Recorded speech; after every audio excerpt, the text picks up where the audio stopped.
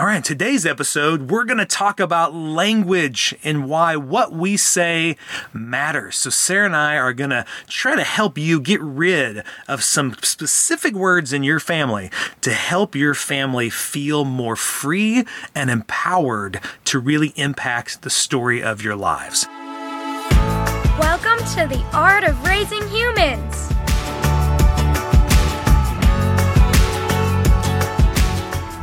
Hello, and welcome to episode 22 of The Art of Raising Humans. I'm Kyle. And I'm Sarah. And today we want to talk about language, the language we're using, how we're talking to our kids, and how that can change the dynamics in our home. And it's an important issue that I address a lot with families in sessions, in the private practice, but also just in everyday life. And it's really changed how we parent.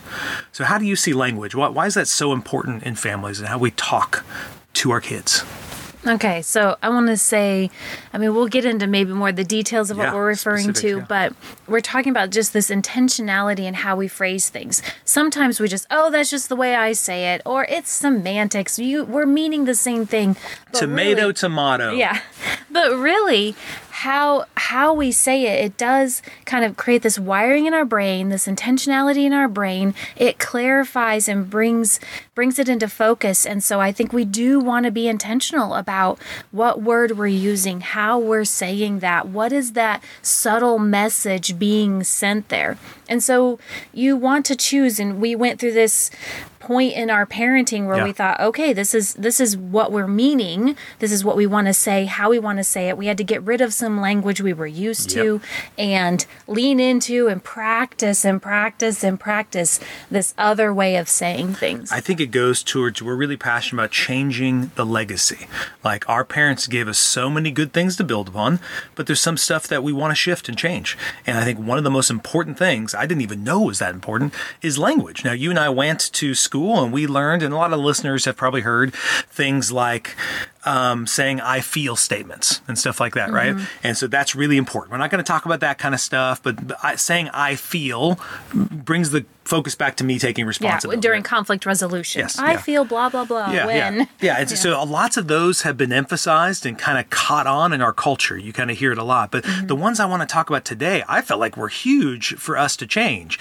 And I almost felt at times when we were doing this, we kind of joked, it was like as we switched our parenting to more this kind of more peaceful parenting or more loving guidance or whatever we're going to call it, this more intentional approach that it doesn't involve fear and shame, it's like we needed to learn a whole new language. I felt like I was learning Spanish or learning French, because the way in which we were phrasing things was different. The words we were using to describe things was different. And I just found that to be one of the most difficult things. Yeah, for a while, honestly, I would kind of have these scripts that I had memorized, and I thought, okay, when this happens, when my child has a tantrum in the grocery store, or when these moments happen, here is my plan. This is what I'm going to say. This is how I'm going to say it. So I could accomplish the goal I'm trying to get to. And I know Dr. Becky Bailey, who does conscious discipline, she jokingly talks about when she's helping teachers shift this stuff, she would put those scripts up on the wall. And sometimes even Becky Bailey, when she was learning her own scripts, would go to a kid and look up at the wall and try to say exactly, because the language is so important. How I say this to the kid does determine whether or not the outcome is going to be positive or negative. And so I never thought about that until I was learning that and going, being more conscious of the language we were using. Yeah, it's sort of which program am I going to run?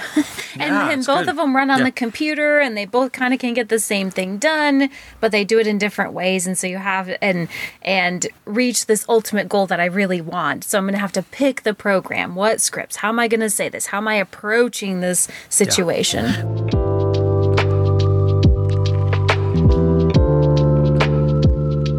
Well, let's start out with something small. So one of the first things that I think was kind of easy for us to do, we saw it pretty quick and understood it, was getting words like never and always out of our language.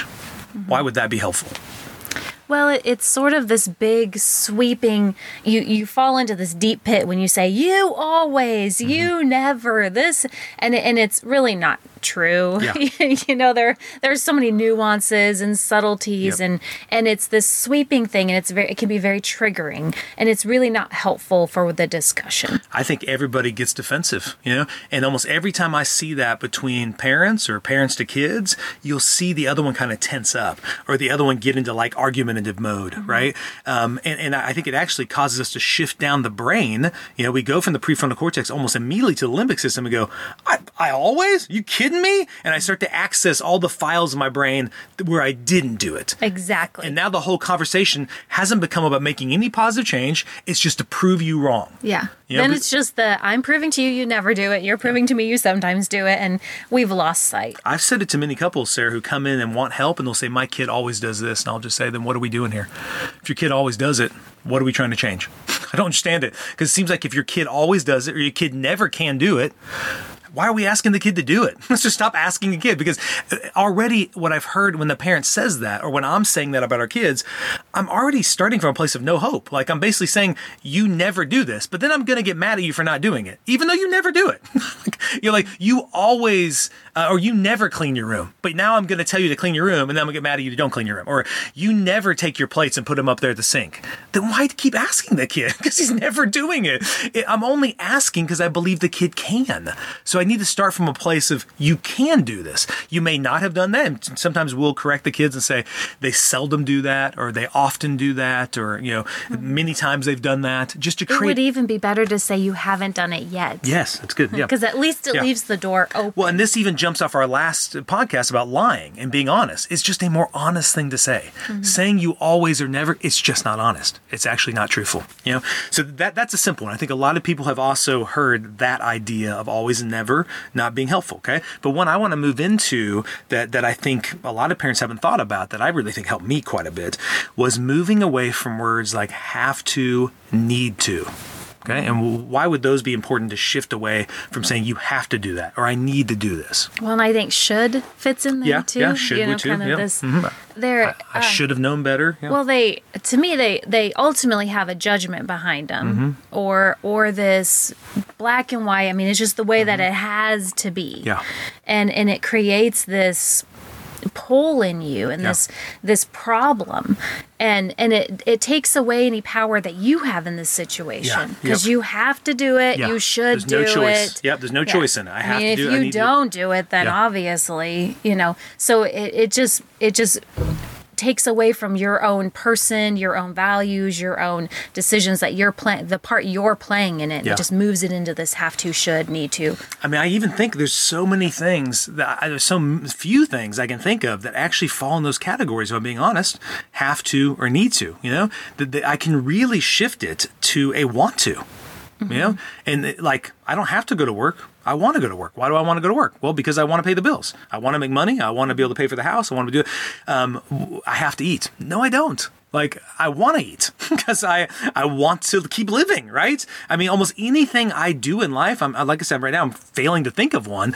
I want to do it because it leads to an outcome I am choosing to have. And it gets your brain focused on that outcome instead of this feeling right now. We all have feelings where we don't want to go to work. Our kids don't want to go to school, or they don't want to go to bed. They don't want to clean.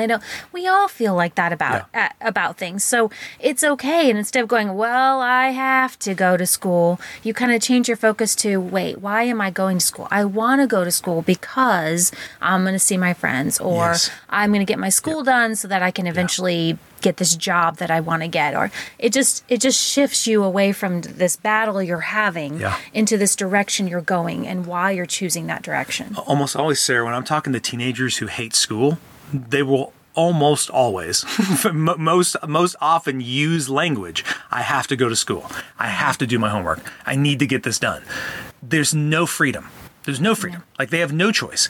I mean, many of them actually don't know by 9th grade they can just drop out. Like, they don't have to go to school.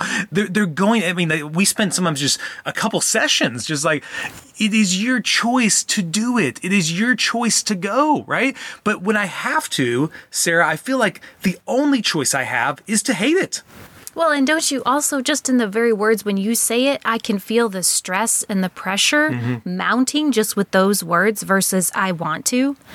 It also just builds in us this pressure, starts building up of all the have tos and need tos and things in life that are just managing us like we're a puppet.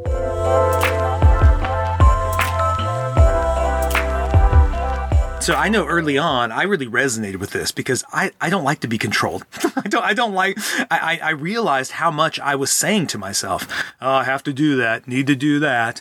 And I thought, man, I really want to emphasize the freedom we have to choose what I'm doing in any given situation. And what that looked like initially was I'd hear the kids, I'd ask the kids to do something for me. And they say, do I have to? And my response was, no, you don't have to do a thing. You don't have to do anything I'm asking you. I would like you to do it. It'd mean a lot to me. And that really resonated with me, that then when they did it, they actually realized they weren't just complying with something I said or just obeying reluctantly, just, what I saw our kids do, kind of dragging their feet, getting it done. And then I'd be like, get it done. I started getting more upset about it. But when they were like, oh yeah, I guess if I'm going to do it, it is a choice. I'm doing it. And I'm doing it because I care about my dad and because my dad. And then I thought, Sarah, it also really helped me if they still were resistant to doing it after I said that. I need to go back and repair that relationship. There's probably some misunderstanding happening. There's probably some connection that's been broken. Maybe I haven't spent much time with them, right? Maybe what I want doesn't seem to matter as much as I would like it to. Yeah. Yeah. There's some reason they don't have buy-in. Yeah. Whereas if they just have to, go back to that. Yeah. If they have to, I would see the resistance as I expect it, because who really wants to do anything they have to do or need to do, But so I thought getting have to and need to. We'll move on to should in just a second, but have to and need to are really important to me to change it to want to. I remember as we were doing this intentionally, telling the kids. So we were having conversation with kids about this, changing their own language. I remember Brennan one time, he was probably like 6, and I was getting in the car. The edger had broken, and I was going to Lowe's and to get it fixed. There was some kind of thing I needed to get fixed on it. And Brennan said, "Where are you going?" I said, "Well, I have to go to Lowe's." And he said, "Dad, you don't have to go to Lowe's. You want to go to Lowe's." And I sat there and I was like, that is so true, man. That's going to make actually my ride to Lowe's much nicer, because I thought I was going because I had to, but really I want this edger to be fixed. I like my lawn clean and nice looking on the edge. I actually want to do this. And it was so cool that the whole drive there, I was kind of in a happier mood. It shifts. It shifts you. What's going on inside of you instead of the battle that you're having with the haves and the needs. Yeah. You're shift into this, oh, okay, it's my choice. And I'm actually going into something instead of being drug in, resisting it. Well, and then one other thought where I really felt that in energy change was as a school counselor back in the day, I had to be at school at 7:30. And part of me was really resenting that because I'd already done school in public school for 12 years. I had to get up early all that time. I'm like, man, now I'm an adult. I still have to get up really early and go to school. And I'm really resenting this. And I found myself all really tired throughout the day. And then I just began to be curious. I was like, I wonder what that's about. Maybe I'm not going to bed early enough. And I tried that, go to bed earlier. And sometimes that would work. But then I noticed that when we went on vacation, if you and I were going to take the kids and go to Colorado and take a long drive somewhere, I'd get up at 5 a.m. And I wasn't tired at all. I'd be excited. I'd be let's go. And I thought, what's the difference between waking up at 5 a.m. to do that or waking up at 6 a.m. and going to work? Well, the difference is I want to go to Colorado. I have to go to work. And I thought, what if I got up because I wanted to? So then I thought, what's some things I'd want to do? I love reading books. I love drinking coffee. I love a little quiet time to do that. So I purposely set my alarm for 5:30 and started waking up every morning with the coffee already going. And I found the rest of the day I had more energy because the whole first of the morning was based on me wanting to get up. Yeah, instead of walking into resistance, you were embracing something you were choosing. And even I stopped doing the snooze. Because I felt like the snooze was a symbol of have to, right? Yeah. So I even encourage teenagers who are having problems getting up, stop hitting the snooze, man. Get up because you want to. Find out something you want to do when you wake up. Don't get up at the last minute to do it. And then I found I wanted to get to bed earlier so I could wake up and do that thing. It was awesome. So I thought, wow, this is so cool how now getting to bed earlier is easier because I'm looking forward to waking up and doing this other fun thing I want to do in the morning. Yeah. So that's just one way as adults we could do that and model that to the kids. But I would encourage you to listen to yourself. Listen to yourself as a parent. How often are you saying have to, need to? How much of your day is dominated by that? Listen to your kids. Watch their demeanor when they have to do something or need to do, and then watch when they want to. So many parents see that with video games. Like, well, he's so excited about video games because he wants to play them. He doesn't have to play video games. I bet if he had to play video games, I bet you find the joy would start to decrease, because now video games becomes a chore, it becomes like a job, So instead, I want them to want that.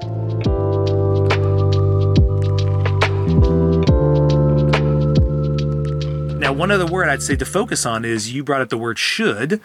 And with should, the problem with that, like you said, is it becomes about a judgment. Like, I should know better. I should be doing that. And I know from all the stuff we've read and what we've tried to do in our personal life, changing that word to could is very powerful. So can you tell us what's the difference between should and could? Well, yeah, should comes with like you said, a judgment. It's I'd say underneath it, if you boil it down, it's sort of like, well, I'm a good person if I do it, and I'm a bad person if I don't do it. A lot of times that's what it breaks into. Yep. I'm doing this because I'm trying to be this good person, so I should go do that. I should go to church. I should get my homework done in time. I should, all those kind of things. Yeah. Even I should spend time with my kids, or I should. Yes. And so you remove your choice and yourself from it, and you're just this going along with what you have to do, need to do, and should do in life. Yeah. And you'll find resentment builds up, you'll find resistance builds up, and you're just unhappy because you're not there anymore. It's just the woulds and shoulds and need to and all of that. Yeah. So you want to pull back into, I could do this. Because then you're choosing to do that. Yeah. And you're looking at, why would I choose to do that? Yeah. And so your focus is now moved from the judgment to what the opportunity is, what the goal is. Yeah. Why would I do this? What, what's in it for me and for what's happening and where I'm trying to go in life. And it becomes it becomes an opportunity to you. Yeah. I think a real common one would be, I should enjoy my kids. I should like getting on the ground and playing with them.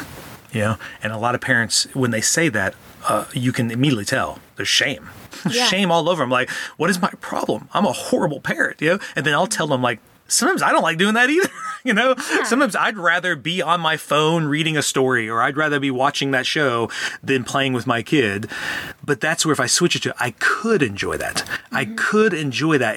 I think just even in that, I feel so free. It's like, instead of me going, what is wrong with me? I'm such a bad parent, because I don't constantly go, my kid's amazing.